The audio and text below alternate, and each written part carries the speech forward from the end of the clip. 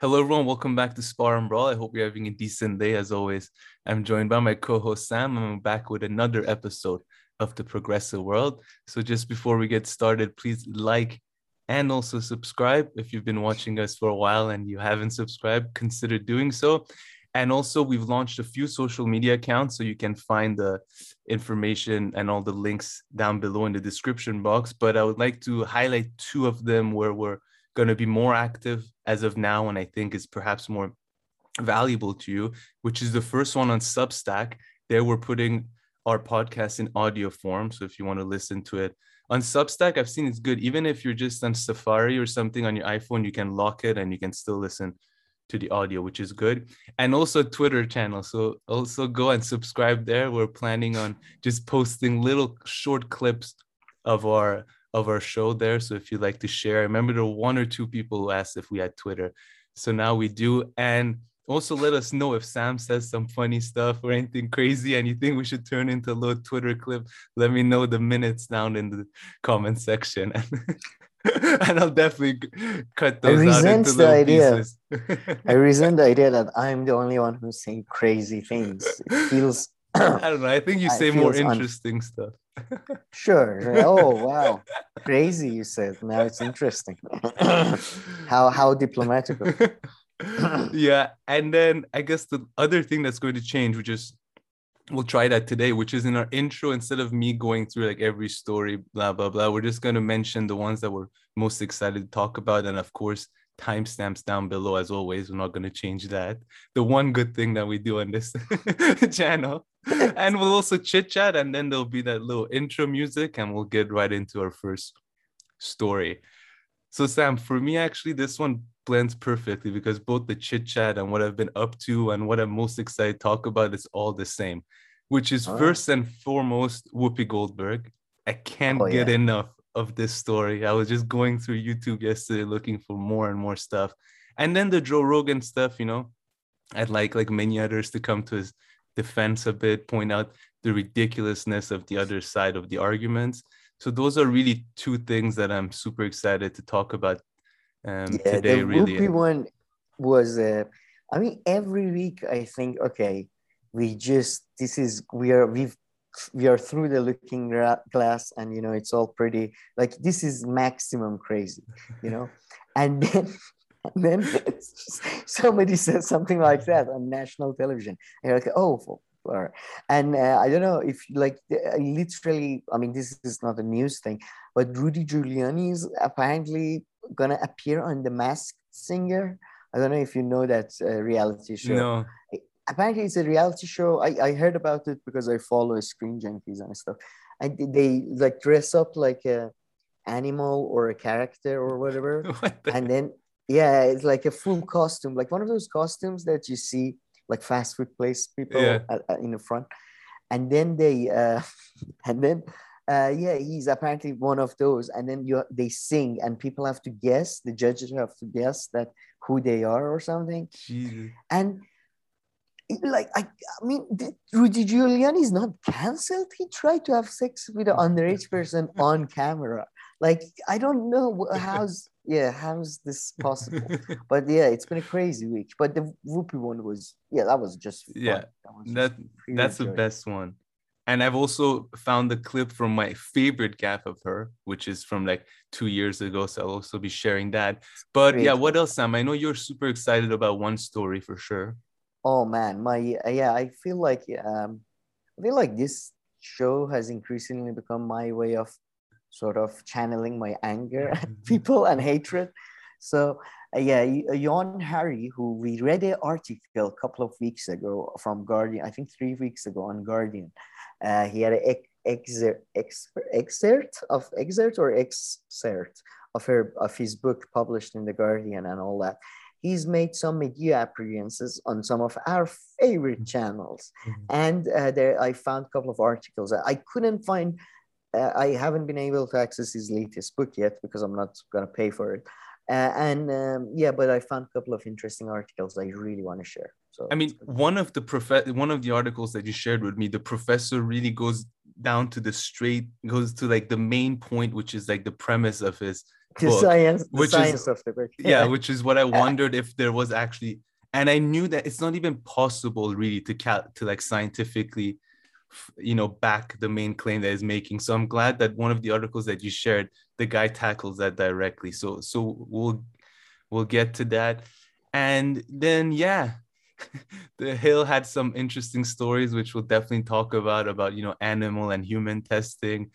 Glenn Greenwald Yeah, had another one of these videos with like a critique, who's this yeah, young boy who shows up. And then that yeah, was interesting. I think those are the A main mysterious stories. man who's covered his identity so well that I think no one knows who he is. All we know is that he's called Nicholas, and his face, and the room he lives in, and everything. But So that's the so fun. those are kind of our stories. Anything else you did fun or worth mentioning from this week? So let me see. I think yeah, we're gonna talk about the. Oh, we're gonna talk about the my one of my favorite movies growing up, Fight Club. So that's Oh, gonna be fun. okay, nice. No, but I meant besides the stories that we have, anything Oh, else? I have uh, some disappointing news for you. what? So I finally sat down with my wife and sister, and I finally convinced them to watch Succession because some of their friends are Oh, watching. My sister-in-law and stuff, they're watching it. They love it. and you And watched it too, I or watched it too very carefully. And I must say, we only watched like an episode and a bit. So definitely not enough. But oh, I good. didn't fall in love with it the first episode. I was a bit bored. And yeah, I'm not sure if I'll be able to convince them to watch again with me. I don't know. I don't know. Wow, bored. A bit, Like, not too bored, but I mean, you're tasteless, so whatever. But no, I'm joking. No, but I mean, it's just so weird that you said because I feel like Adam McKay's because I think Adam McKay directs even the first episode, and yeah, Adam that's what it McKay's says on, yeah. style of his style of editing. He's one of the few directors that I mean, The Big Short is one of his best movies. I think he makes the most boring subjects exciting through Mm. this weird editing and I think sort of montages and all that. So I find that a bit odd, but I think yeah, maybe give it I think 3 episodes for any TV show is my Yeah. rule. So watch 3 episodes and then decide. No, I 100% agree. I mean, I can imagine someone watching the first episode of Sopranos or something and being like, this is not the most Yeah, intriguing, funnest man, show. So you got Sopranos to, first season was quite a torturous. Like it's hard to get through. yeah. For somebody who came to it after it was Oh, finished, yeah. it was hard to, because you had aged quite some time. But this week I found that Brie is also a super big Sopranos fan because in one of those Really? call-in episodes, she was telling her viewers what she was up to today, and she was like, yeah, and then watch 2 or 3 episodes of The Sopranos. So it sounded like she was rewatching them and stuff. Good Those taste. call-in ones are good, and I sent you a little video clip which we'll talk to, Yeah, where yeah. I Talk think about the that. guy makes a very similar point to what that you usually make, which is like, where is like the tough, crazy guy on the left who just, where like the nut job politicians slash, will do anything, for the cause on the left kind of and people. So Yeah, we'll I get into agree. that. Yeah. It Yeah. reminded me of you. But Oh, okay. and I've been watching talking TV shows. I've been watching Righteous Gemstone season 2, and it's so good. It's just so good. I told that's another one. I think you like that more because it's. I think it's more humorous in a way that I think you appreciate. So I see. I mean that one is just a straight out comedy, but in such a good comedy satire, I guess. Satire. See, and so I haven't seen or anything about that show, but it just reminded me of one last thing, and I have to go double check this. But I told you how whenever I'm like just eating or something, I usually like to have some kind of sitcom on, and I Yeah. often go for How I Met Your Mother. So the other day was on Oh yeah. Netflix, and in Europe, at least in Switzerland, I feel like they removed How I Met Your Mother, or I mean, I tried searching it, but I haven't looked up on Google if it's the case or not. And I was just thinking this is pure speculation they might have not even removed it. I might be mistaken. Or in the US, it's still there. Or simply their contract came to an end and they didn't renew it. But I'm thinking in this kind of like relative cancel culture environment and stuff, where they like, How I Met Your Mother, maybe if we push it to the side and not have it on the back. No, Because if you talk it about is like objectifying like women or women. things like that, Yeah, talking about that show was at the pinnacle of it. it was so weird I because think. I mean, it wasn't that long ago, and I Yeah. remember even when we were watching it. I mean, it was weird that they made Barney after a while a good guy. They should have just kept Barney Mm-hmm. as a bad guy. Then you don't feel like because he's a protagonist, like or what you know what I mean. Yeah. You don't have to like him then. But after a while, they have to make Barney likable too. So it just becomes really problematic. I mean, I don't like. I'm not pro censorship, but Yeah. I think, but it's just such, and it's not a. It's one of my least favorite shows, and I feel shame because I watched it. So it's So bad. yeah, I'm just speculating here based I on doubt it. I absolutely doubt it. nothing, but I This was just, I don't know who owns, but I don't know who produced. I think it may have been CBS. Maybe I yeah, don't know. But if everybody is doing their own yeah, streaming network now, so it's probably more to do with contracting. yeah, Because I imagine How I Met Your Mother is still a big draw. yeah, it would make sense.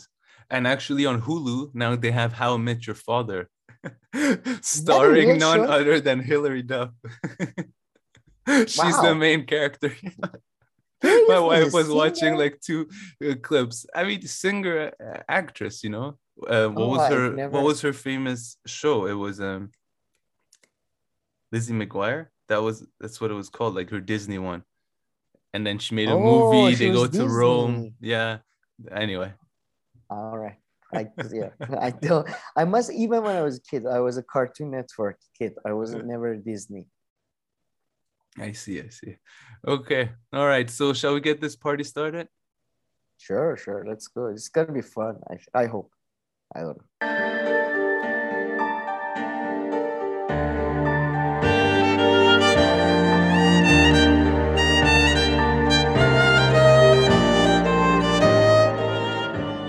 All right, Sam. So I say let's start with Joe Rogan. It has As continued. always. So what's the latest that happened this week? So since like, everybody's probably up to date, but Neil Young actually he got Spotify to remove his stuff. Well, they're very quick to delete his stuff, as we talked about this last week, I think already. And since Yeah, then, yeah, Joe yeah. Rogan actually hasn't had any other controversial guests. I think about it. So all the saga is Mhm. still around those two people that really. No, no, wait. He responded to the Oh yeah, yeah, criticism, yeah. No, I was and just I gonna don't know say, yeah. I was just gonna say there the weren't any new guests that showed up that kind of like even further like accelerated this discussion. deteriorated But thing. yeah, No, but the other people followed Neil Young, including Joni Mitchell. So so the geriatric sort of exodus from Spotify continued. Like I don't know like I feel bad for these people because like these are really respectable old. Like I don't know. By the way, I don't know yeah. anything about Neil Young's music or Joni Mitchell's music. But yeah, it's so bad that they're like, oh, we're gonna leave if you don't remove Joe Rogan. And Spotify is like, okay. Yeah. It's a bit sad. But yeah, Rogan, I think, responded in a quite a gracious manner. Wouldn't Man, you say it was really nice? Like I don't, he's one of the nicest people. Like if I was like, I that's the would get funny so part, right? I mean, okay, I think we're just getting right into it. I didn't know how to start, but I think Brianna was one of Brianna's probably one of the best. I think I was listening to like framing the whole thing and pointing out one thing is just that whenever they, I mean, based on when you watch Joe Rogan, if you watched him for quite a bit, the people who are like criticizing him the most is just so far from like the person that he kind of is, it seems, at least when you get to know him on these videos. I gotta say, the tone that is taken by I think the predominant kind of liberal media about Joe Rogan doesn't quite sit right with me because it does seem to be out of step with what is actually said and done on the show, even if there are aspects of it that one can critique. That you can just tell that these criticisms come from people who hate him a lot. I mean, some people are so like, undermining and disgusted by him, like Sam Cedar, who goes on MSNBC to complain about misinformation, and then Oh my and then God, the on his level show, of hypocrisy who was there. the girl? He had Nomoki yeah, Kunst, who or I don't know how hates to Joe pronounce that. Rogan, like just like The disgusted by him. You can tell, and also the other girl, she's absolutely Emma disgusted Wigland. Joe Yeah, Rogan, but I mean, just like Brianna was pointing out, it just doesn't, the criticism and everything, no matter how fair you try to be with it, it doesn't even add up to like Joe Rogan's personality. I think Bree says this a bunch of times. He's quite a normie guy, actually. It's not even that, and we've said this, his guests are often quite mainstream guests, maybe that's some of the them here and there. So that's even, I guess, the extra ironic part. But when is the mainstream media's like, criticism or critiques even has been ever good. accurate at all? And yeah, so Joe Rogan's apology video, I mean, it was probably the best apology I have ever seen. And then for something that like you could argue he didn't have to apologize. Exactly. I don't understand. Like, it was ridiculous. I just and he even just last thing, he just even points out something very practical that he can do, which would address the whole thing, which is like, he's like, I was surprised that he said that he does all the guest booking himself. Jeez, that must be a lot of work. Maybe get someone else. But he's like, maybe sometimes when I talk about COVID or topics like that, and my guest is perhaps a bit controversial, I should do a better job at immediately having someone, quote unquote, less uncontroversial, or someone or from the opposing side or whatever. So he even provided the best solution, the best potential. I think. And I mean, we're going to talk about Whoopi Goldberg later, but I was just thinking, like, contrasting both of them, how they've reacted, each of them, to like, a scandal that has hit them, is just tells you a lot about Joe Rogan, which again points out that, that these people, the image that they have of Joe Rogan, whether you like him or not, it really seems to be totally, the furthest thing from reality. And so many people say he is literally the nicest celebrity they have ever interacted with. I think, Jimmy Dore was saying this, others were saying this, and I believe it. Yes. I mean, look, a couple of things you mentioned. First of all, Sam Cedar, man, what a goddamn hypocrite. Like, what a Judas, really, what a Judas. Somebody who defended you when you were being canceled for your jokes. Like, Joe Rogan, literally, I'm pretty sure he defended him when he was being canceled. I think MSNBC was canceling him for jokes. And you go on TV to Brian, I think he was on Brian Stelter's show, was it not? No, it's MSNBC. Chris Hayes. Yeah, Chris Hayes' show. Sorry, he's on CNN. But and trying to, and then Chris Hayes sort of, you're somebody who's a bit controversial. I come to you too. I mean, oh my God, you guys suck up to each other so much, and I mean, you're so pathetically. I mean, it sounds. I think Sherlock Holmes books. This is from Sherlock Holmes books, that the simplest explanation, no matter how idiotic sometimes or how unlikely, is probably the most likely one. So I think Sam Cedar, Nomoki Kunz, these type of people are, this is a gift for them, sort of. They're trying to get as much attention as they can. Kind of, to be honest, sometimes maybe we cover Joe Rogan because we want to get more clicks or something, or we use Joe Rogan to go towards an issue like freedom of speech or something. So I'm not saying that's always a bad thing, but they do it in such a hateful and envious manner that is, I'm sorry, but you must not have really any moral standards to be able to lie so obviously. And I mean, if you finger point others while you're lying, talking of misinformation, if there is such a thing, I think it's lying about someone else's, like literally lying about someone else, what they said, like, which was, it was so pathetic, man. And I think his apology was even like really not needed. I mean, he did apologize to causing trouble for Spotify employees or stuff. So that was very nice, I suppose. That was very nice. And I love, like, he's like, I really love Neil Young and all this. He's one of my favorites. No, that I was fun. love Yeah, it Neil was Young. like apology slash, addressing the topic, Yeah, yeah, and yeah. not just That's like fair enough. ignoring it and letting go. But yeah, the Sam Cedar one was probably the worst segment on it. And I was thinking, I just if hope he if loses followers. misinformation, although as Glenn Greenwald points out, misinformation is kind of like it's kind of like the terrorism term. It's in a way hard to define, and it's just being thrown around here and there just to shut people up. So I'm not even saying that they engaged on this, but did you get the part where Sam Seder and his crew, they kind of get into like these back and forth where they don't agree with each other on the number of viewers that Joe Rogan has, and Oh so how yeah, many he has, yeah. and whether it went up with Spotify and didn't go up.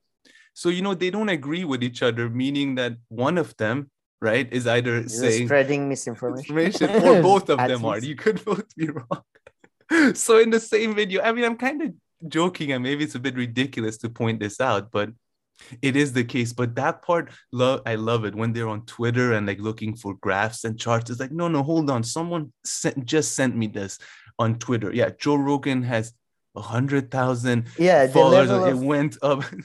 I mean, the level of scientific rigor they bring Yeah. into a research, like live research, or somebody tweeted, Yeah. and then I'm checking his Facebook page now, and it's just yeah. I mean, this guy. So I mean, sometimes I back in the days I kind of like the aesthetic of Sam Cedar and all that, but it's just he's such a bad faith. Like his criticisms are never coming from a yeah. good place, it seems, and yeah, it's So let's pathetic. It's and goddamn pathetic. Yeah. their main criticism is this, which Ryan Grimm also makes this criticism, or his main point, but he makes it in a much less annoying way, which is this whole thing that because he has X amount of views, right? They keep on saying this 11 million people per episode. So let's just take that number. Therefore, he has a certain responsibility, right? Which is Let, one thing that really bothers me and I don't get. Yeah, so I can come let, back to this. I think this is just because you brought up the responsibility power thingy. Is a good place to start talking about the bad faith debates where they had three people on. Brie had three people on to talk about Joe Rogan and online censorship. I feel it wasn't just about Joe Rogan. So before just I want to respond to, like, yeah, the Hill also did this. Do you think that's a real thing, and that's a No, fair enough criticism? no, I definitely don't think so whatsoever. Because I mean, okay, so you become popular. So then what is this responsibility? At what point does it kick in? Okay. I'm saying that if you think that Joe Rogan has 11 million followers and now he has such a big responsibility because, sorry, he gets 11 million views. So that to me means even if he got a tenth of that, he would still, if it's so bad what he's saying, so then he would also have a responsibility, to I don't know what the responsibility would be. Some of them are saying, that he shouldn't even touch the biggest, topics because of this. So that pretty much means that, he shouldn't talk about anything important because he might say something that, isn't right or is right. So this responsibility thing, because of the size of the audience, I think it's like complete bullshit. I don't I get that. completely agree. It's complete BS. And I think they don't read, I mean, talking of the bad faith debate, because I kind of want to frame it like with specific references to criticisms and arguments. First of all, I completely agree that there is no responsibility depending on how large your audience is or how popular you are. I've never personally, and I think it's kind of with movies that these days you can't have a protagonist. It has to be a hero. Like you can't have your protagonist do bad things. Same with now, you can have popular people do, like I never look up to popular people for my life choices, or like in my daily health, I look up to doctors. In laws, like if I have a legal problem, I look up to lawyers. I mean, this like thing that a talk show host has a responsibility. What is his legal like responsibility? It reminded me, like, first 45 minutes of the debates that Brie had, I felt tortured, man. Because first of all, the debate was supposed to be about Joe Rogan, and the first 45 minutes, I feel like mainly the two of the speakers did not really talk about Joe Rogan or this situation at all. They were just talking about generally about how social media works, you know. So that was frustrating. So it had nothing to do with the case study, if that makes any sense. Yeah. And to be fair to them, though, they weren't necessarily like pro censorship or like, yeah. But you're right. And Brie herself a few times tried to say, you know, she was like, yeah, but let's really get into Joe Rogan. You know, is he really spreading misinformation? Let's not just talk about social media. So I think the observation that you got, Brie also got the same one, the sentiment. Yeah. I feel like after 40 minutes, she managed to, it was an emotional roller coaster of interview for me. But after 45 minutes, she really brought it back in a grounded way. And again, yeah, I think some of the things they were talking about, I am generally very suspicious of any public or a state structure that tries to control or modify or improve a speech. It's just, I feel like it's too tricky of a thing. So yeah, but they weren't talking about the case study. They did betray a little bit of, I think, child. I mean, they literally quoted Spider-Man. One of them literally quotes Spider-Man. They were on the responsibility. Great power comes great responsibility. Something that they. I mean, I'm sorry, but what are you, 15? Like what the most challenging book you have read was a Spider-Man comic book. But I don't like. What do you mean morally? Okay, maybe you're right, but morality has nothing to do with real life, or we are talking of serious things.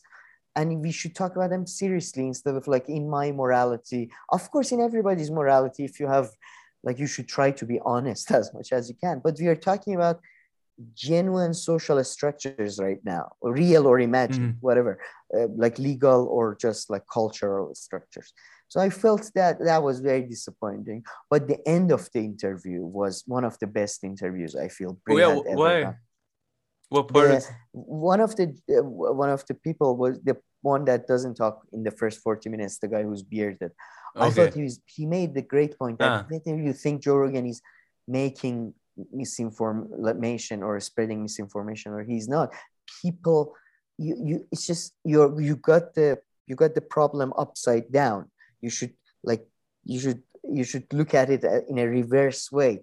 There are all these cultural fault lines now, and due to a number of reasons, I would argue, frankly, limited, like really bad educational systems and lack of economic opportunities, lack of economic infrastructure. So because of that, people are gonna find like these cultural fault lines and gonna basically define their identity and define their political positioning based on those. And the real problem is probably the fact that institutions have become so, our trust in institutions have become so eroded that, that people that go on Joe Rogan, I don't think they do, but they can cause such like uproar within the media and all that. While the real problem is the fact that the society, not somebody like Joe Rogan. Let's say, which I don't agree with, Joe Rogan is spreading complete lies. The fact that he's getting such a level of acceptance in the broader society rather than people who are not spreading whatever, like just, so that's the problem. That's the problem. It's not the problem that he's talking to someone. The problem is the level of response he's getting. If you think I don't think that. I think he does a great job. I mean, that's the whole other thing that Brie talks about, and I think is a bit redundant to talk about for us, which is like, who are you to criticize him? Like CNN, I'm sorry, what? MSNBC, Sam Cedar, Nomoki Kunz, who was going around, oh my God, when I was in Libya, everybody was thanking me about the NATO campaign. I mean, I'm sorry, but you're in no position. Yeah. Forget about the judgment on Joe Rogan's content. You are not the ones who should be making it. You have no credibility left. I mean, CNN and MSNBC, Jesus Christ. No, I mean, if you want to just point out the person who's best at, he always has a laundry list of not even the media being misleading, but because misleading, that's just, And that's actually the biggest problem I find when it comes to like Intention. bad news, which is when, it's misleading. The news is misleading because of the way that they've put it together. Oh But yeah, not that's true. even Yeah. that, actual times where they shared like fully false stories. So yeah, Glenn is the best at having, a full laundry list of these and pointing him out. And of course, weapons of mass destruction and all this and blah, blah, blah. Russia So gave yeah, it as them well. Yeah. saying that, I mean, that's just beyond hypocritical. And I would argue, responsibility. Okay, news organizations have a responsibility, especially the big ones, regardless of their audience size, because of the mission that they claim to have, right? Which is to bring news and this kind of information. Joe Rogan doesn't make any of these claims. If Joe Rogan made a claim like, come to me for like the latest scientific breakdown of this and that, and then he's kind of all over the place, then I'll be like, okay, through this, mission statement that he has, through his about thing, you can make an argument about responsibility, which, the media does. So there I can see, if someone wants to tell the media that they're being irresponsible. I would say that's the thing. If you say there should be a legislation passed by the government and enforced by the government, then companies that are news companies must adhere to their own mission statements or their own principles or their own thing. Okay, fair enough. But to be honest, when there doesn't seem to be any political will for that. And actually, that's another point that I really didn't like about the beginning of the interview. That, for example, they don't talk about nationalization of any. They are talking about mostly like social media. They don't talk about nationalization. They talk about anti-monopoly systems and all that, which in my view, anti-monopoly systems would lead to the worst of both worlds. We'll have basically these small companies that are cul-de-sacs and they provide bad service as well. So instead of Amazon, we'll have a shitty local version of Amazon that is not even providing the service that Amazon provides. So I think they don't talk about nationalization. But I think responsibility in a society, and that's the whole point of a state structure. That's the difference between living in an anarchist, fully anarchist or lawless society. Some anarchists would say there is communal systems, but yeah, the whole responsibility and the whole impetus, in my view, rests on a state and legislature. So I don't even like what CNN right now can legally lie, basically, because nobody's enforcing it. So I don't even blame them, because like if you trust them, I think, I mean, I blame you, really. Like you must at this point, you must be a child or really uneducated and naive to like think MSN, anything that comes out of MSNBC, Fox, CNN, or New York Times for that matter. I mean, New York Times and stuff, as we discussed, like printlet, they have so much that they tend to have some weird stuff. So no, I mean, sometimes I would like, I would disagree with this, with what you're saying, the responsibility is fully on the viewer or something. But yeah, here I would agree. Let's say if you watch MSNBC you became an adult and you've been watching it for a year or two, and you didn't pick up that, there's often lies that don't match up with what you see a month or two later. It is perhaps, to a certain extent, your fault. And I don't want to, like Matt Stoller, I don't know if you watched the Matt Stoller interview as well, right? Yeah. Like they talk about Federal Reserve and economy. Sadly, it was the shorter version of her interview, so I didn't watch the full one. It was a great discussion, and Matt Stoller, I feel like he's such a, like, I love his analysis. A lot of times he comes across as so sober-minded and analytical, and he was like differentiating between himself as a consumer and himself as a citizen. And then he was saying that, for example, when I'm buying stuff, I don't really think about like a lot of social implications of my purchase or whatever, but of course as a citizen I do. And then Brie was, well, that is extremely maybe dark way of viewing the world, so you don't think there is any change possible through actions of consumer citizens, whatever. And he was like, well, no, I mean, in 60s and 70s there was a connection between the political arm, legislative arm of movements and the and people's activities on the ground, like protest, boycott, whatever. Nowadays I feel like there isn't, like the political class has become so separated from the from everything, really, from everything. That but I like this. Like, he gave the perfect view, in Yeah. my view, between the balance of personal responsibility and societal, like, responsibility. Because, like, you can beat yourself up all the time, but you can't just live like a hermit. Most Yeah. people can't. No, that was So an interesting distinction you made. yeah, I think that's actually a good, like, it's if our theme of the episode is our even adults learning and all that. Is even adults learning, or was they ever?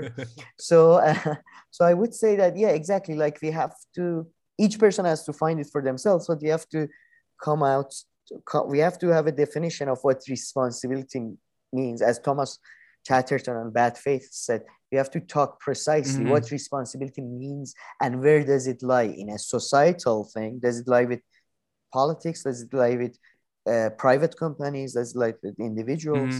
Mhm. And I think we are dismissing how much of it lies with the individuals, Mm. especially middle class individuals. Yeah, no, definitely. But I mean, I guess to bring it a little bit back to Joe Rogan thing though, but there's also an exaggeration with the part of the responsibility, not the fact that believing that everything that Joe Rogan says, right, people are just going to follow it and do it, right? There's a complete misunderstanding here. And I think it's just Yeah, like the that's fake, exaggerated too. they're like, it's just like the fake news arguments about fake news. And it goes against the entire like literature around media and communication, which is that, yeah, the media can, the media, it's not that it has no effect, right? The media can make a discussion important, by just raising it. Then you have the whole country talking about it. Or, they can introduce one side but not introduce another side. But the fact that, everything that Joe Rogan is saying, people are just like taking it in and believing, is just simply not, it's just not That true. that that There's no yeah, way yeah, it is. Do they think that's that a, everybody who watches Joe Rogan is unvaxxed? I mean, Joe Rogan has so many opinions and things that he's really into that parts of his audience don't like. So, even exactly. before thinking of No. how much responsibility he has, you also have to dial that back in, the effect of what he says, which is not that everything he says, people are just like, oh, yeah, okay, yeah. All right. So now I'm just going to eat meat. Like Joe Rogan Elk, says, I'm not not going meat. to get, Sorry, yeah, only elk. elk and not No, vaccinate no, and go that's sleep in like a sleeping chamber, right, that he brings up like yeah. every other episode. Yeah, I that's what I exactly what I mean by having the problem upside down. Mm-hmm. Because yeah, media in general, from majority of the stuff I've read, media is a reflection of society, not I of course there is a cyclical relationship between everything, but largely, in my view, media is a reflection of society, and largely a very middle class reflection. Mm. Because in majority of societies, it's the middle class, not even the aristocratic, like not even the elite view. It's very much middle class, upper middle class, sort of a urban, sort of a like Charles Dickens. You know what I mean? Like, Mm-hmm, yeah. literature, media has always been dominated by a segment and all that, and it's a reflection as far as I'm concerned. So that's what exactly what I mean of having it upside down, as in, yeah, it's not, people are not like listening to Joe Rogan and following him blindly. It's mostly people who agree, like finding him because they agree Yeah, with yeah. those views, or or it's the relationship is mostly, in my view, reverse. He covers issues that are popular, so people are attracted to him. Yeah. So that means that the people, like, if someone who watches his show and doesn't go and get the vaccine, if Joe Rogan didn't exist, that person would have most likely done the same thing and just went and listened to that opinion somewhere else, or He like would 10 listen other to another places. channel. Yeah. And this actually brings up to one very good point that the guest again on Brianna's show made, which is that let's just take it that your objective is to quote unquote, cut down on misinformation, whatever that is, and not allow Joe Rogan to have such an influence. In fact, if you move him off Spotify, if you get your wish to get him kicked out, it will not have the effect of silencing him whatsoever. He can literally go on any In the other internet platform, age, anywhere on yeah. the internet, and just say the same stuff. And he might even have a bigger group of diehards now because they're like, oh, you did this to Joe Rogan. So it's not even a productive thing. In fact, right now on Spotify, it's great because for his critiques, because they have a little bit of leverage to, maybe get a guest on. Isn't that more productive? You talk about Joe Rogan has this big audience. Rather than getting him to go to different platform, wouldn't it be better if, you put on whoever your favorite is? And I think he's going to do it now based on his apology video. I'm guessing he's going to have one or two COVID episodes coming out where he's where he's going to have, some more God. mainstream, which is normal. If you go look at the people on his show, they often show up on BBC and all these kind of places. He doesn't find them like, in a cave somewhere and like bring them.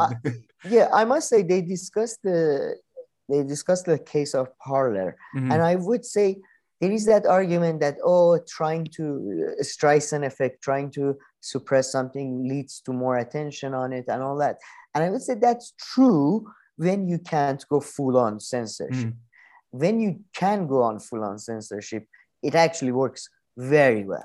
If it you works can go surprisingly well. But in the Joe case, you most likely can't, right? Can't, because he's got enough money. But and it's the US, with Parler, they did go on full and they destroyed that. Yeah. And there are other cases. But that's a platform, not a person necessarily. And Joe Rogan is very popular, as they like to point out. So, I mean, they make the point that exactly if they want to silence us, if we lose, the 2 subscribers that we have on YouTube, we're done. It's not like we can go somewhere else and tell them to follow us. But Spotify, do you want 50 views per week?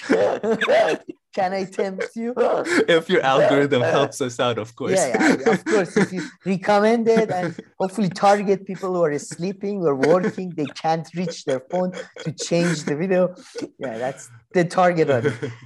But I would say, and the worst part of censorship is for future people. I'm sure a lot of people are seeing what Rogan did and are saying it's not worth it to even bother in this. So that type of thing I do think, but again, I just don't think media matters that much. Like, as you say, like they're like, this is the biggest, I think, liberal disease, the idea that media matters, ideas to matter, the extent in the way, that they're saying, to the extent, like it's like, that's why I generally sort of associated myself with the Marx, because it's a much more materialistic way of thinking about things rather than this idiotic like liberal fetishism of conversation and the effect of ideas, as if, oh my God, Joe Rogan said that and these hordes of people are, as if, by the way, he hasn't said anything that controversial anyway. It's the whole thing is just such a, it's just so misrepresented, so misleading, so misunderstood, everything. It's just ridiculous. And my kind of last point, I think, comes back to my first point about the kind of person Joe Rogan is, which is at least Joe Rogan is being honest. And in fact, these people who want to tell him to like behave certain way, they actually want him to lie, because he is walking the talk. Like when he says that, he doesn't want the vaccine, he doesn't think this or X, Y, he hasn't taken it. So he's just presenting his own point of view. So these people actually want him to go on his show and lie. To lie. They want him to be dishonest, whereas he's being honest. I mean, and like I've said before, you're allowed to be wrong, and I'm sure he's been wrong about a million things, and he'll continue to be wrong about a million things. It's just, it annoys me that he hasn't said anything half as controversial as someone who came on TV and said, I am science. You recall Dr. Fauci? He said, I am science. Like, nobody's worried about that, or when Joe Rogan had McMaster on and he espoused complete lies about Middle East, like, and everything else, military, everything, complete 3 hours of a lie. And then nobody was worried about that, So the hypocrisy and all that is just, it's so much. You don't even know how do I even engage with this criticism? Because it's almost like they're talking about something that only exists in their imagination. Yeah. I mean, that's kind of Brianna's point. Yeah, exactly. Really. She was like, this doesn't even add up. On the Brianna show, I was surprised that I feel like this is a clear distinction. I don't know if you feel that, but they kept saying, because Spotify pays Joe Rogan and all that. It's more editorial. It's more blah, blah, blah. He's more like an employee, like let's say for a New York Times or something. I don't think so. I think there is an employee relationship and there is a contractor relationship. And in my view, when you're like, Joe Rogan is more like a contractor for Spotify. So I don't think it's Yeah. just Spotify has more responsibility because they have like a contract for 100 million now or whatever. Yeah, I don't see that at all either. And I mean, he's not speaking on behalf of Spotify, right? Like, I mean, in news outlets, usually like the reporting done by the journalists, the newspaper stands behind that. When they don't, like in the opinion pieces, they quickly say, you know, these It's an opinions don't opinion piece. represent New York Times or whatever. Yeah, so I mean, Joe Rogan, he's not representing Spotify. He's just simply on that platform. Now they found this new difference, right? Yeah, they point out to the fact that no, but the difference between Yeah, Joe I found Rogan it and very X, Y, and disingenuous. Z is that Joe Rogan's actually getting paid by Spotify and to be there. All right. No, it's just Yeah, I no, thought I maybe agree I'm with you missing there. something. Yeah, But I don't see any different. Like it's almost like he could be argued he's the highest paid Mhm. podcaster on Spotify. I mean, I'm sure if somebody else comes up with a fan base that big, they pay Yeah. them, for exclusive, right? So And I mean, others, we also get paid on YouTube. I mean, you know, through the I mean, you could advertising. I argue understand it's different, but you get paid on YouTube. I mean, that's a yeah, technical, it's a marketplace. It's yeah, not hiring you. So there yeah. is a legal difference there. But I But mean, yeah, even and they now, they enter into a partnership with you, though. I mean, that's what that's they true. call it. They call Partnership. it YouTube That's Partner Program. that's my point though. It's a contracting Yeah, situation. You're may having a contract with them or they're contracting something to you. So it's not an employee-employer relationship, first of all. And second of all, as you said, even if it was, it doesn't mean necessarily you are stand by. Like, does every company stand by their every like I'm sure there are companies all around the world that hire misogynist and anti gay people and racist people. Like, but that's not like he's a mechanic. yeah. Like, what does that have to do with anything? I just, it's ridiculous. Yeah, no, I think that parallel doesn't really work. I mean, the first one, like Naomi Kuntz, she tries to make it the hardest. She's actually like the most on this because she Yeah, she's keeps on craziest on connecting this. them to New York Times and others. She's like, New York Times fact checks. And anyway, we Oh can my see god, how that well was the that idiot. goes. Yeah. And yeah, and anyway, on video is And different. It's she also the uses limitations. You can't even technically, like, if Spotify was going to, if YouTube were going to fact check, you know, everything that is being quote unquote said, or Spotify, I mean, no episode would ever be released unless you want to it do it, you know, takes a month to specifically, yeah, and then yeah, you for have to put. X or Y or Z. And first of all, anybody who's done any graduate studies or undergraduate studies knows that science is not a settled thing. There is no Yeah, specific and that answers too. for a lot of stuff that Joe Rogan, and he does a lot more fact checking than Yeah, anyone I've seen. I would say one of the attractions I had to watch some of his shows about like mystical stuff was about the fact that I knew that he's going to do some internet fact checking. And then Naoki Kunz, I think she uses the example of Bill Crystal, one of the biggest liars of Iraq War. A man had, I don't think he's had it like he said a like true word in his whole life. He's like, yeah, with all the criticism that we have from them.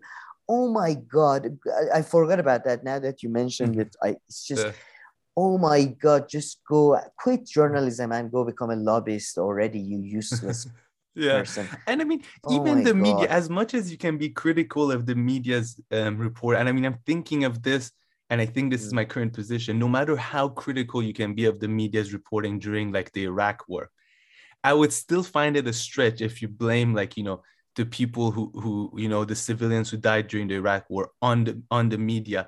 Maybe they didn't help it, but I mean, They you know, were there's a direct, cheerleaders. yeah, but there was a That's direct group of yeah. people, aka It's the military, who went in that country and they killed. So even towards the media, political I wouldn't decision have such a makers. harsh stance that they're having on Joe I Rogan. even yeah, exactly. And again, going They back to didn't my do a good state, job, that's for sure. But I mean, you know, putting the that's a blame is that's a just exactly subjective. so blaming the deaths of It, anybody who doesn't take the vaccine or something on Joe Rogan or their behavior and stuff. I mean, It's completely unfair. Yeah, no, I mean, it's just to use an analogy, and I know I've said analogies are usually bad and all that, but I think this is a perfect one. Cheerleaders, how much effect cheerleading team has on a team's performance. That is exactly the same. The coach is the, let's say, president or whatever. Those are the real. I don't even have, like, I don't think soldiers have much responsibility. They have Yeah, some even yeah. responsibility in a volunteer army, but majority of responsibility are with political Mm. decision makers and those who elect them, mostly citizens who vote, and citizens who don't vote, some of them.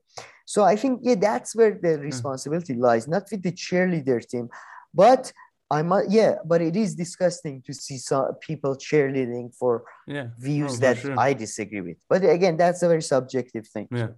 Yeah, and I mean, Joe, the person who, if people like, have to be relatively responsible for their own behavior when it comes to the COVID thing. So, Joe Rogan is sharing his opinions. It's still nevertheless Exactly. the person who goes, and, I'm not the person on, being like, you see it 100% just on the person and stuff. I understand where, you can blame other things. You can blame maybe education, the person's family, where they grew up, all of these I things think that it's made them think in that way. But Joe Rogan didn't go and like inject COVID into people or like kill them no, or anything again, like like that. it's like, because we can't do about anything about economic and educational system infrastructure, really, which is 90%, I think, is that Hmm. 90% of reasons why like people make bad choices and people have tough lives is lack of infrastructure, lack of economic support. And because you can't do anything about that, liberals prefer to talk about the things that have like 1% influence on Yeah. our lives, like media or books or ideas and all. Yeah, it's Yeah. it's it's No, ridiculous. spot on. I think I'm just looking at my notes. I think we've pretty much Covered it talked all, about I think. anything there is really about I think, yeah, however, from whichever angle you look at it. yeah. But yeah, I love their idea that we should go. I'm gonna email Spotify tonight with our 50 plus subscriber base. I feel like we can pull off a good deal there. Yeah. I don't think. Do you think they even respond, or And they might. they might Wait, this is a f good you? opportunity for Okay, Sam, actually, before we move on to Whoopi Goldberg, I forgot about this clip that I wanted to share about this caller who called in to Brianna's debrief call-in show. So let's just listen to this clip quickly. I've become increasingly kind of like bitter and jaded about a lot of the online left. I mean, I'm not saying you because you've worked on a political campaign, you have skin in the game. There are people who have skin in the game, but it seems so much of like the modern left is like its own self-sustaining ecosphere, and it's totally separate from real world politics. And for all the shit we can give AOC and the squad and all this other stuff, at the very least they kind of put their money where their mouth is. And especially Teslin's episode made me realize this. Like, who is our equivalent of the Federalist Society? Where's the kind of like borderline sociopathic leftist politician? No, like I'm talking like like, where the fuck is like the left wing voter caging, gerrymandering, Supreme Court rigging? And I'm increasingly beginning to realize, maybe with the gutting of any kind of like real authoritarian lefts, I don't mean to sound like a fucking like red brown fash over here, but I think I promise my question's almost done. I just think and I, maybe that Anna or Hannah, whatever, the one that's always talking psychology, maybe she can elaborate on it. But I wonder if like people like Jonathan Haidt talk about progressive minded people being very high on like empathy. Yeah. In terms of traits, but I don't like, from my marginal kind of association with DSA types, I don't find progressives and leftists to be particularly like aggressive or highly competitive people. And I think there's something about the right, the way they circle the wagon, they have that like built-in kind of tribalism, and the way they're like extremely cutthroat in how they do their politics. Sometimes I wonder if it's not just the profit-based model that we're like If fighting. there's something constitutional, like in our nature, that makes us less suited to that sort of stuff. Okay, so I think the first part, I mean, there are two things that caught my attention here. I think the first part, he talks about people on YouTube being completely detached from, political life, like YouTubers like us, I guess, or bigger ones, which, I feel for some it is Yeah, true. bigger I mean, ones. for us, it's definitely true. We're quite detached, I think, from politics on the ground. So I think that was a fair criticism or fair point to make. Go ahead. No, that's the part I disagree with. But maybe you want to talk about the second point before I jump into No, it's good. You can disagree. I mean, do I disagree? I mean, I think it's true though. I think for who some. is I never understand what is the political underground, who is Yeah, so connected to it. yeah, so I think he means like, they don't go and protest, for instance, or they don't go and try to get this person elected or that I think person. I would assume that's what he means. What do you think he means? I mean, in the beginning, he talks about that they're separate ecosystem and like almost like a cul-de-sac or self-sustaining, like a closed system. And I do agree with that, but I think that's how society works. I mean, this idea that there was ever this great relationship between like, the leftists and the society, and they were in tune. I mean, of course, there are ebbs and flows within the history, but I just think it's a huge exaggeration to say now is like anything, because he said, I am increasingly become bitter. So that means that he's increasing, like he thinks but maybe this is getting worse. Picked up on it recently, or maybe a second observation that he recently started. But I think all politics is majority of people don't care about. Majority of people have very much more important and interesting things. Yeah, but I think he would say that, politics. you're on YouTube and talking about politics and news. It would be good if, you followed that with some kind of action or something. Oh, well, what kind of action? Like, I'm like sorry, I said, like protesting and stuff. I mean, I'm just guessing. That's okay. You know my views on that. Yeah, but I would say I talking about this stuff that's where I think you should talk about his second points, and I have something to add there, to be honest.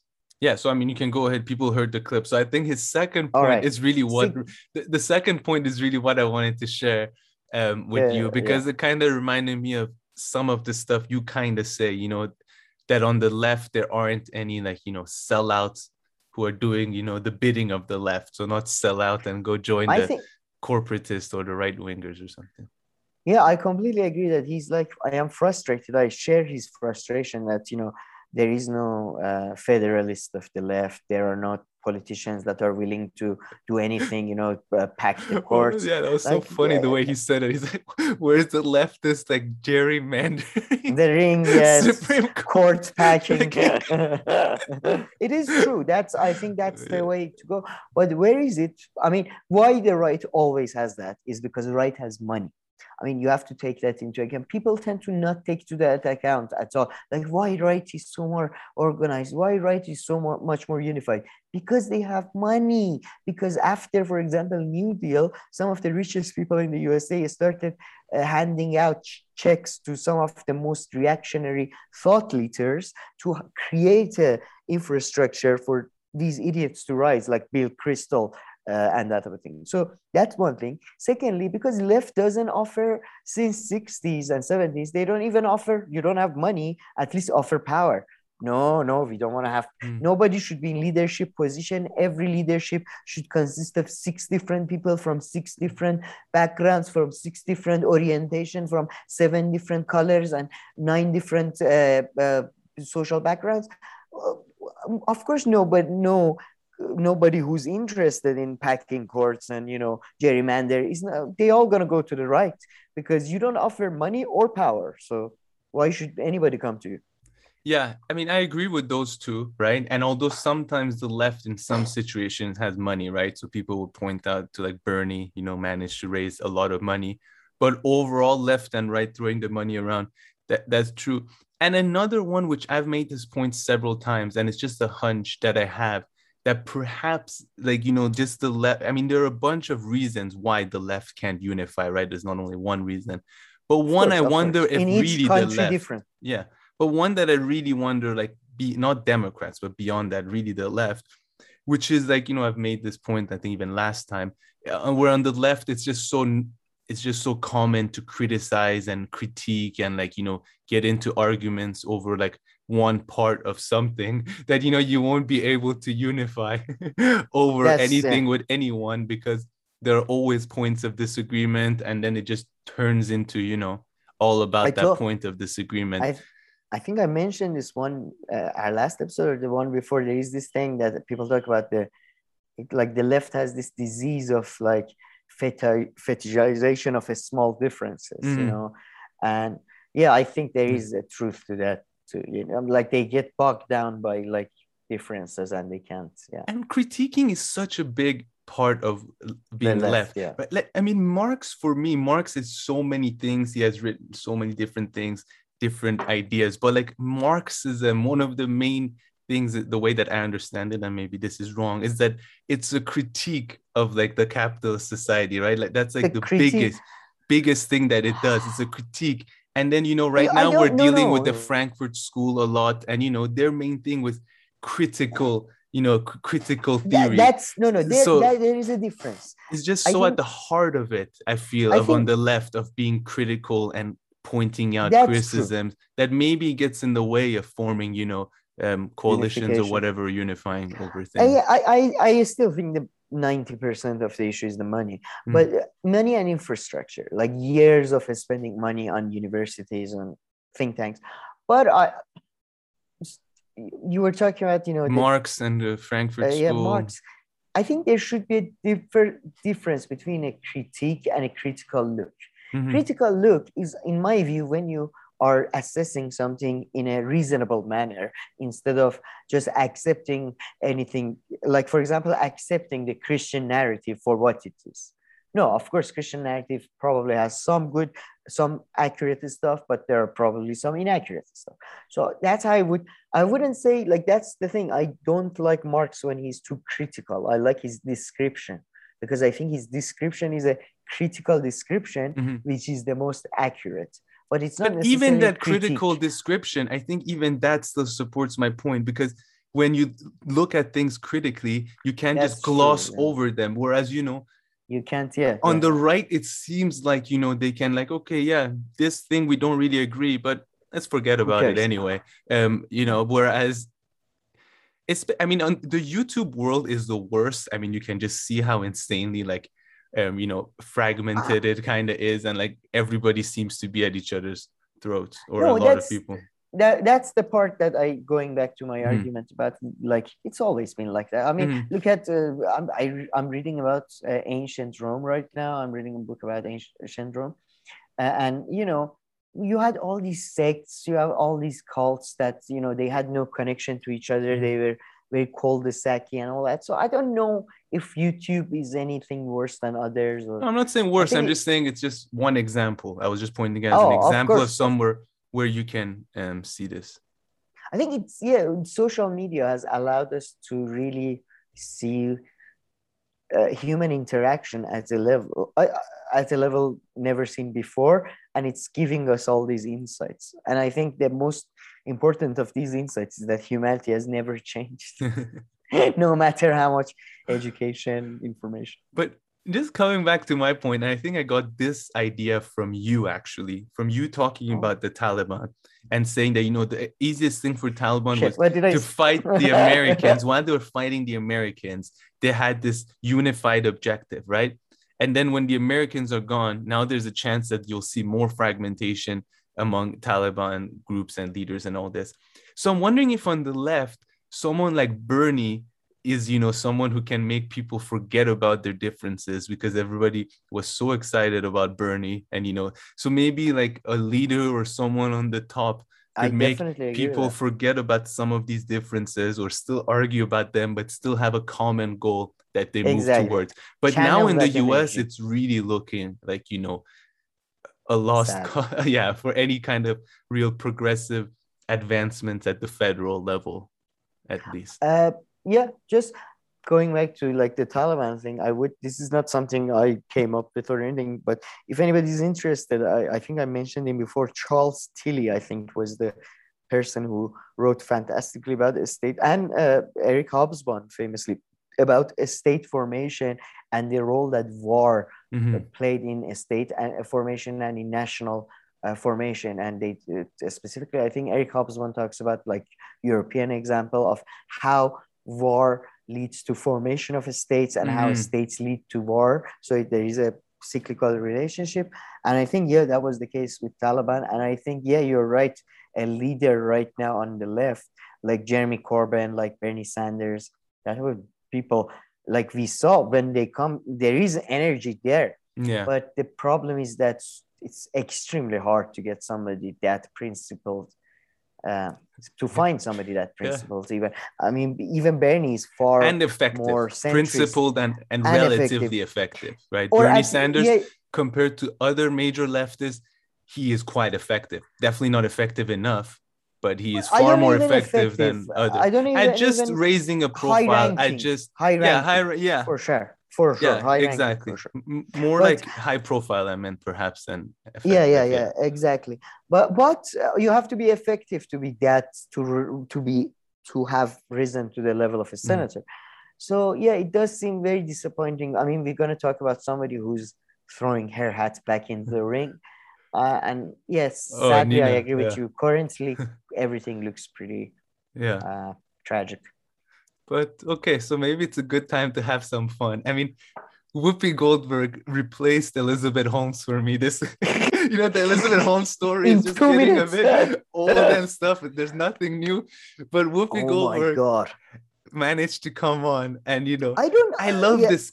I The love her. clip is amazing. The clip is amazing. Her actual apology the next day even on more The View. amazing. No, the one on The View was okay because she does two I things. didn't see the one on The There's View. one She on The apologized. View. Yeah, the next day before she gets suspended, where it's not like the Jon Stewart one. I mean, not the Colbert one. The Stephen Colbert one.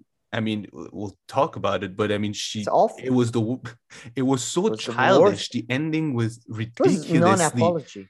Childish, yeah. But I think on The View, if I'm not mistaken, people correct me when I've heard this, the next day she does finally. Yeah, as if she understood the issue. I thought she got suspended. Yeah, this was before she got suspended. So if I'm not mistaken that, but the Colbert one made no sense. Her tweet made no sense. And it's just funny how it's like as if she's not getting though, like what the conversation is, which is the funny part. Like that's one of the funny parts. Anybody who has spent, as you know, the average age of my people who I hang out with is, I think the mean comes around something around 78 or something. So like I have lots of contacts with old people. Yeah. So I think she's not changing her mind. And it's frankly, why do you like? Because she's old. Yeah, because she's old and she's been thinking that way for many years. But I must say the level of arrogance, both in the original video, man, there are 4 other people saying, no, it's about race. It's about race. And she doesn't even say World War II wasn't about race or blah. She says Holocaust, the specific program created to get rid of a specific people isn't about race. I mean, I know race is a social construct, blah, blah, blah. But at the same time, Nazis they did adhere to a certain understanding of, oh my God, that was just like that. And then 4 people are like, no, it was about race and stuff. And she's like, no, shh, don't talk. And they were clear and concise in the way that they responded to her. It wasn't like a word salad. It was very like quickly. No, the Nazis saw the Jews as a different race. Very quickly, they were all like very well putting it. And it's so annoying that she's like, no, man, you're muddying the water. It's about, why don't you call it what it is, humans? What are you talking about? You're calling it what it is. It's racism. Oh my God, that was so good. Everything is funny. How human treat people. So I mean, slavery was also how one group of human treated other call it humans. No, Chamir, call it what it is. It had nothing to do with race. It had to do with people treating other people. I mean, but her stubbornness was so. Yeah, and then she came on Colbert and she was like, "Oh, don't write to me. I know how you feel." Yeah. Like, oh my God, have you know? Like, I mean, it's just betrays. By the way, her level. I mean, I don't understand. That's why I think her response was one of the main reasons we decided to call this episode "Is Adults learning where was they ever, because like, I mean, look at these people. They like, she doesn't know anything about history, does she? Like, Yeah, I don't even, that's the thing. I it's don't more think the she's bad stubbornness and person. not knowing and just the confidence, and then exactly the way she was telling, she kept on, right now we'll play another clip soon, actually, towards the end of this. I don't want to get mixed, where she actually was a bit more humble, it seems, a year or two ago. But here she was just like absolutely refusing. No, no, no, no, no. Just like this, like what Yeah, you it were was saying. And call then it on the what it is. Colbert, it was so, and then she Yeah, ends the yeah, call it Colbert one like a stubborn so little kid. awkward. She's like, I guess I just won't talk about it anymore. Yeah, yeah, yeah. You don't like what I say? Well, you can't handle it, bitches. What again? And then I would say I was surprised. Katie Halper and Brianna did a great stream, by the way, which you missed out because unlike me, you have a life and you have to like do things besides spending your whole life behind a computer. But they had a great thing, and I was surprised at how understanding everybody is towards her. Yeah, Because yeah. like I don't think she's a racist. I don't think Yeah. she meant any ill intent. But if you're that uneducated and if you're that out of the loop with history, Yeah. maybe you shouldn't be on primetime TV. I know you're an actor. You're a very good actor. I love The Ghost. Was it The Ghost or Ghost as a movie? I love Sister Acts and all that.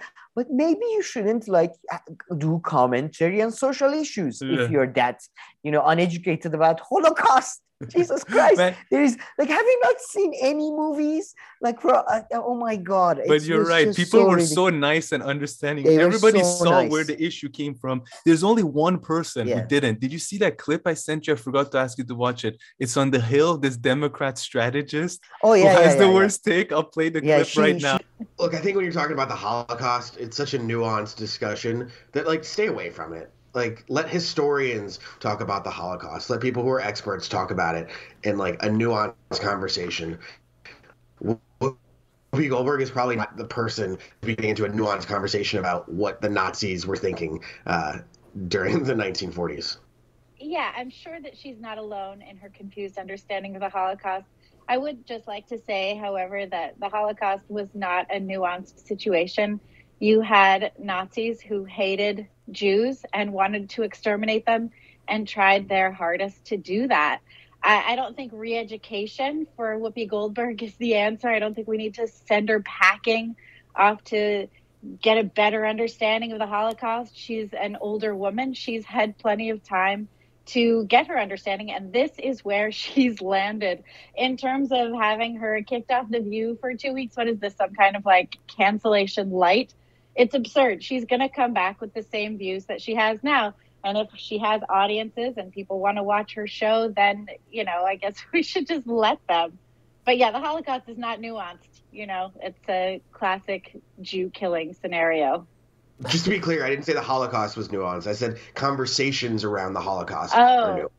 Yeah. I would disagree with you on that one too. I don't think there's a lot of nuance in, a brutal fascist maybe we killing could people say based that on their race.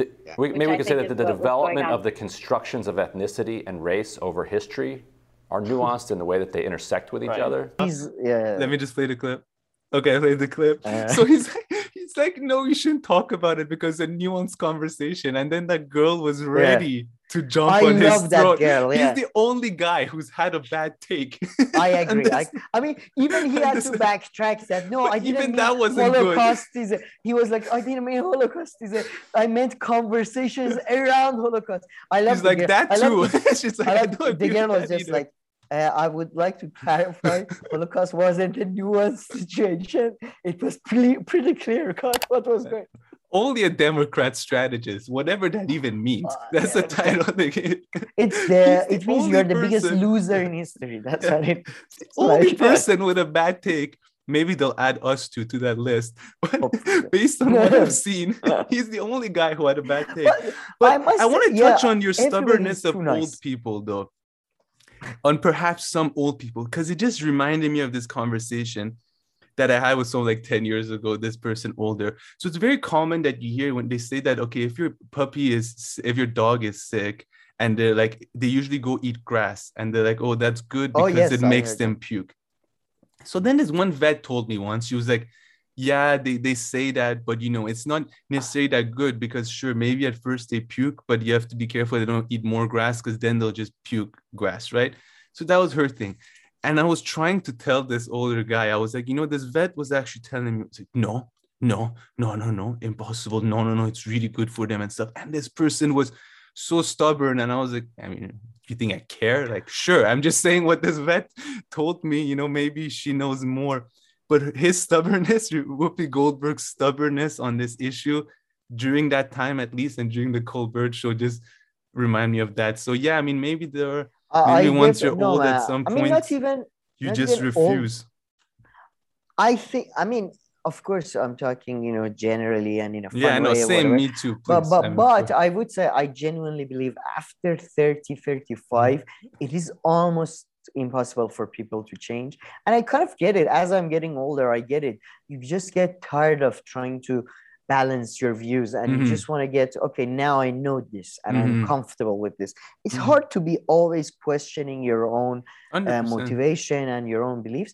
But yeah, I find that especially older people of a certain generation, I don't want to say the word that upsets you, but they have a tendency to be extremely also, but young people can hardcore. Also be stubborn. I mean, maybe I want to take some of it one of them back. I'm kind of regretting saying this a bit, but me too. It's just because it reminded me so much of this older person who refused to take such a simple thing that I was trying to tell him.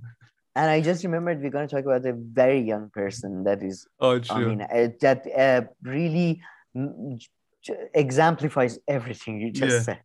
But so I think we are backtracking from our ageist take. Yeah. But I do continue to emphasize that I do think Whoopi should not be commenting on any social issues based on her at this point, information level. But a few weeks ago, I wanted 2 more points to get back. A few weeks ago, I told you, we're talking about famous people just being surrounded by yes men. And I was like, maybe if you're surrounded too much by yes men, then you'll be so detached. Maybe that's her issue. Maybe how yes men do they have to be to go? Holocaust wasn't about race. Yes, sir. Yes, sir. Yes. I mean, come on. Or they could have just ignored it. She could have possibly been going around and making this point for a long time. And then suddenly she made it in the wrong place. So, I don't know, man. Like there were 5 people who probably hang out with her regularly, and they were all shocked. And it was so. I mean, again, I don't say she should be canceled. She shouldn't act or anything, but it doesn't seem that her job fits her expertise, do they? Yeah. I don't get it. Yeah. It was so stupid. It was just so stupid. Let's talk about the cancellation. And I mean, she didn't cancel the suspension. It's of course whitewashing on whoever the network side it is. It's just, let's forget about this issue. Getting her hands clean. I think they're doing her a little bit of a favor too. Because it's only 2 weeks. No, not only that. They're doing a favor, as in, like, if she's not understanding the thing, she might come on and keep on make the same point 1 or 2 more times, and this time really start digging a big hole for herself. Because as you said, everybody's so nice, everybody kind of, they're like, we get what you're saying, but maybe you need to read a book. There is a movie called Schindler's List. You might want to check it out. Your ex-boyfriend made it. So she used to date Spielberg. Oh, really? I think so. Yeah, I'm pretty sure. I'm blanking. Now I'm not sure, but I think she used to. Yeah, and like that's the thing. And you call her real name isn't Goldberg. Yeah. I mean, her. I don't get it. Like, how can you date Steven Spielberg and like, no, man, Holocaust doesn't matter. Again, I still don't think she had any ill intentions, but I do think we should have some standards of educational level. I mean, information level before you comment on historical matters or whatever. And couple that with her stubbornness, that is really what was the crazy because if she wasn't that stubborn, or if she wasn't that famous or something, she would have been like, yeah, true. Sorry, whatever, I meant kind of this, and like you would, even if she still hadn't understood, she would have just tried to move on. I mean, hold on, this I have my could favorite not clip believe. though. Let's not That's forget the about thing. my favorite clip. Yeah. That's what I was. Okay. That I when you told me about that, I could not believe that. I could not believe that. So go, yeah, So, introduce. I mean, this is a clip from from not a few years ago, maybe like 6 months or a year before Joe Biden became president. And Jill Biden has a doctorate in the sense of PhD in education. But Whoopi Goldberg somehow got in her head that she's a doctor. So let's just watch the clip for a second. I'm hoping Dr. Jill becomes a Surgeon General. His wife. Joe Biden's wife, because she, he would never do it, but she's a hell of a doctor. She's an amazing doctor. I thought she was a doctor and PhD. Yeah, I could be wrong. I think she's a teacher, but might be good for Betsy DeVos's post. Yes. Okay. Now that I watch the clip, what amazes me the most about this clip is the lie that, because since Jill Stein is not actually a doctor, there is no way that she could know. It sounds like amazing Jill doctor. Stein operated on like her cousin's knee, and like exactly. That's the vibe I get. It's like someone's like, no, he's such a good doctor. My uncle went and saw him. You know, nobody thought he could fix his back or knee, but no, look at him. But that one, she backed up. That's what I'm saying.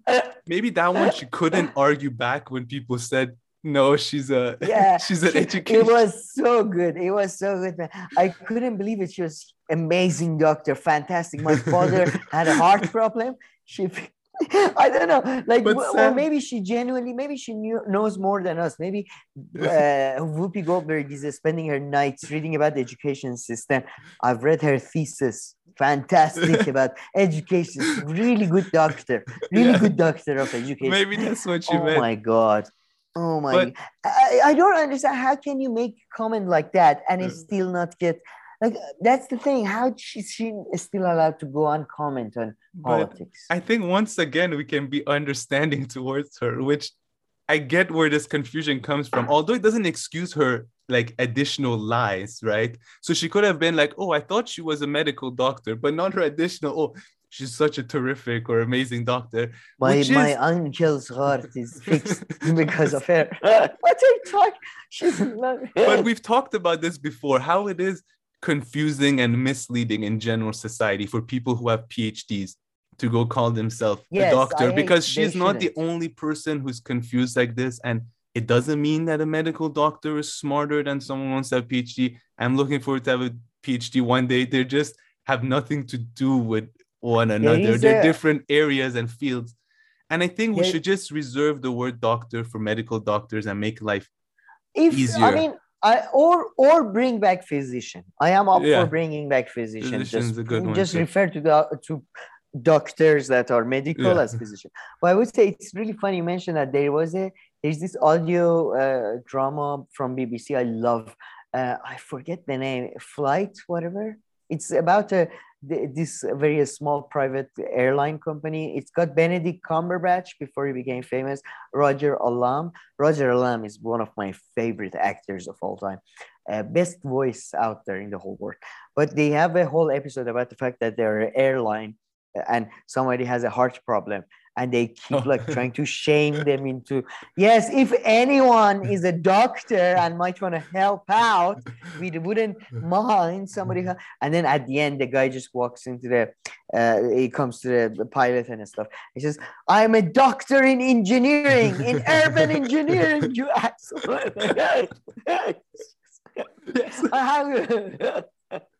So it's a big confusion, I think. Yeah, needs to be so. Once again, we can understand where Whoopi's coming from. Although, in the recent case, doesn't excuse the stubbornness, and in the second case, it doesn't excuse the additional lies. Yeah. How? I'm glad I remembered this, because then Whoopi's other excuse is like, I'm just thinking of how we would explain this to people and kids, and how this is. I'm like, others don't seem to be having this problem. People have been learning about the Holocaust for a while. Oh my God, it was too good. And I still do think I love her as an actor and all that. I think she was very funny and good, but I do think there needs to be a reconfiguration of based on what like a standard to we allow people to comment on politics. That's all. Yeah, I mean, or at least just, don't be so stubborn. Just be a bit more humble. Yeah, that too. I mean, as a certified and known arrogant dick, I don't know if I can say that, but I hope. Yeah, I'll try to be better. Whatever. Anything else you want to mention here with Whoopi? No, not really. I think we are pretty much done. God damn it! No, this can't be the end of this. Whoopi, please, please, yeah, please. I love to know your views on the Armenian genocide. Tell us about the Armenian genocide. Just go. Just talk.